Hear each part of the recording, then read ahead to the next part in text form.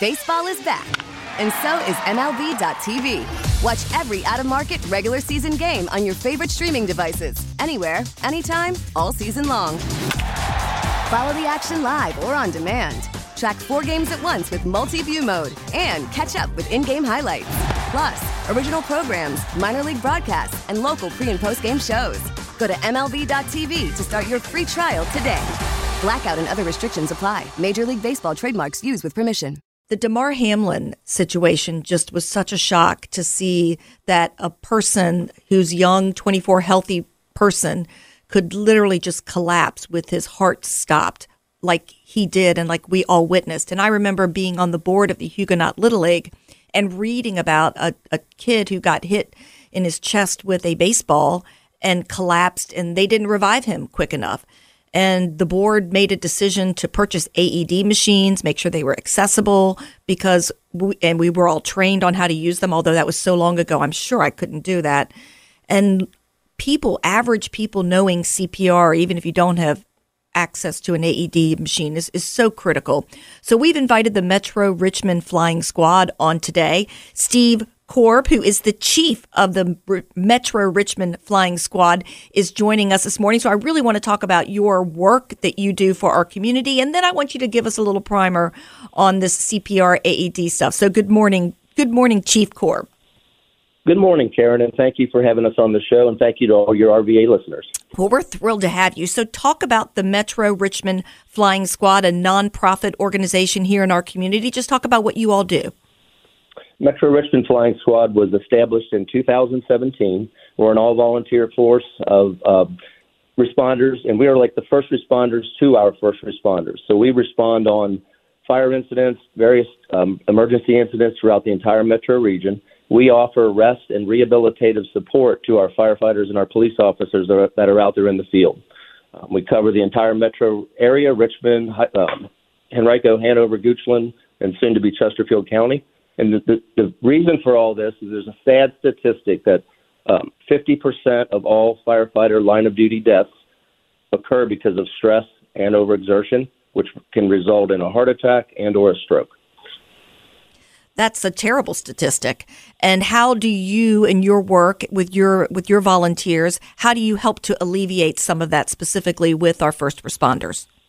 Perfect example was 1:30 this morning. We were out at a fire up in the city of Richmond on North Avenue. The firefighters go in and extinguish the fire.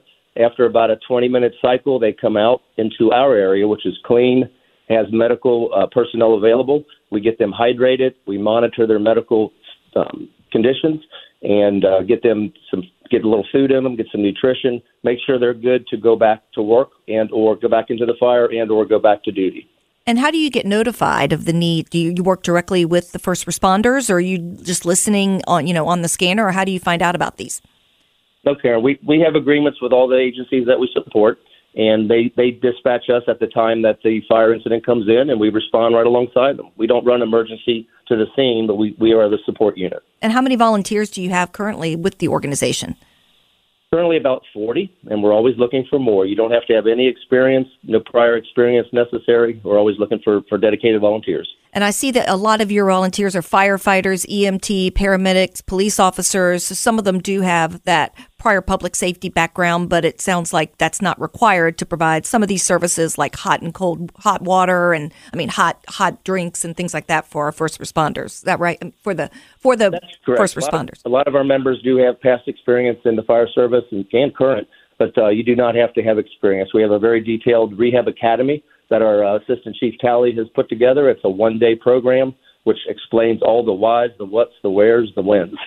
Well, that's certainly great news for our community. It is 7:40 this morning, and I'm Karen Michael in for John Reed. We're talking to Steve Korb, who is the chief of the Metro Richmond Flying Squad. Now, one of the things that we all witnessed recently, of course, was this Damar Hamlin situation, dropping right there on the field, heart stopping, people racing to save him. And it sounds like that their quick response did indeed save his life. So I know that you're familiar with CPR, AEDs. Just talk to the community about how they can and the importance of learning CPR. We all witnessed that on television, a very potentially tragic event. And what everyone witnessed was the system working perfectly. And what I mean by that, when the young man collapsed onto the ground, the trainers were there. There was early recognition that this was not just an injury, that this gentleman was in a life and death type of situation. Early CPR is extremely important. It can be taught to just about anybody. We even offer some CPR training here at the squad. But notifying the emergency system is the next step, which brings in the higher level of care, which is the paramedics, and they start doing shock therapy to get his heart started. But the AED is available to the general public. It literally talks you through what you're supposed to do. There's 2 pads that go onto the body. There's actually a picture of where to place them. And then you start pushing the button, push the number 1 button, and it literally talks to you. And it delivers an electrical shock at the exact time that it needs to be delivered. Because what's happening with the heart, usually in those conditions, it's called ventricle fib, VFib. So the heart is just quivering. It's just a muscle that's quivering. It's not really pumping any blood to the body. That's why the person's passed out. Every second that goes by without oxygenation going to the brain can cause brain damage. And CPR starts to restore that oxygenation, keeps the blood flowing, and then the AED comes in and puts that electrical shock right where it needs to be, and then that allows the heart. It literally stops the heart momentarily, and then the heart will take off on its own again. So my jam when I'm not volunteering for John Reed to do his show is I'm an employment lawyer, and I work with businesses around the country, really, and employers, et cetera. And one of the things after this Damar Hamlin incident has really reminded me is the importance of having at least people CPR trained in the workplace, but also having an accessible AED available and where it can be. My husband and I were at one of his class reunions at a country club, and one of the participants there had a heart emergency, and they couldn't find the AED, and they're running around trying to find it. So how critical is it, do you think, for organizations to not just know CPR, but how critical are these AED machines? Extremely critical, Karen. And usually they're like you'll find them along the wall where a fire extinguisher might be. They're in a case that's similar to that. And when you open the case and take out the AED, an alarm will sound, which will notify security that something's going on. But they definitely save lives. We all witnessed that ourselves on TV. And the AED is doing exactly what a paramedic does when they shock the chest. And everybody sees that on TV. Right. Well, that's what an AED is doing, and anyone can learn how to do it. I have to admit, when we were trained on the board at the Huguenot Little League, that machine talked so slow. I thought to myself, oh my gosh, what if there's an emergency? But I guess it's purposeful to make sure you're following along the steps, because I think, what do you have, like 5 minutes or something once the heart stops? That's the limit, or do you know what the limit is?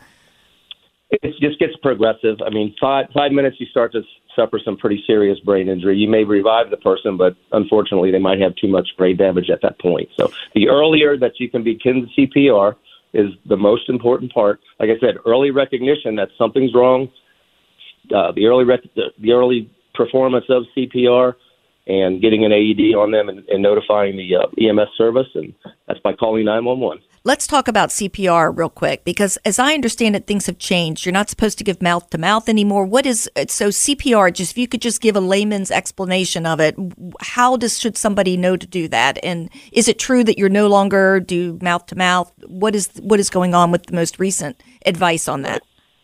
Currently, they teach just a hands only. So it's recognition of the person. You'll walk up, hey, are you okay? Tap them on the chest. Make sure that they are truly unresponsive, and that is taught in the program. And then verify that there is no pulse. Once you know there's no pulse, you begin the compressions right on the chest, and all that is easily gone over in the CPR training course. And how often do you offer CPR for the community or just for your volunteers?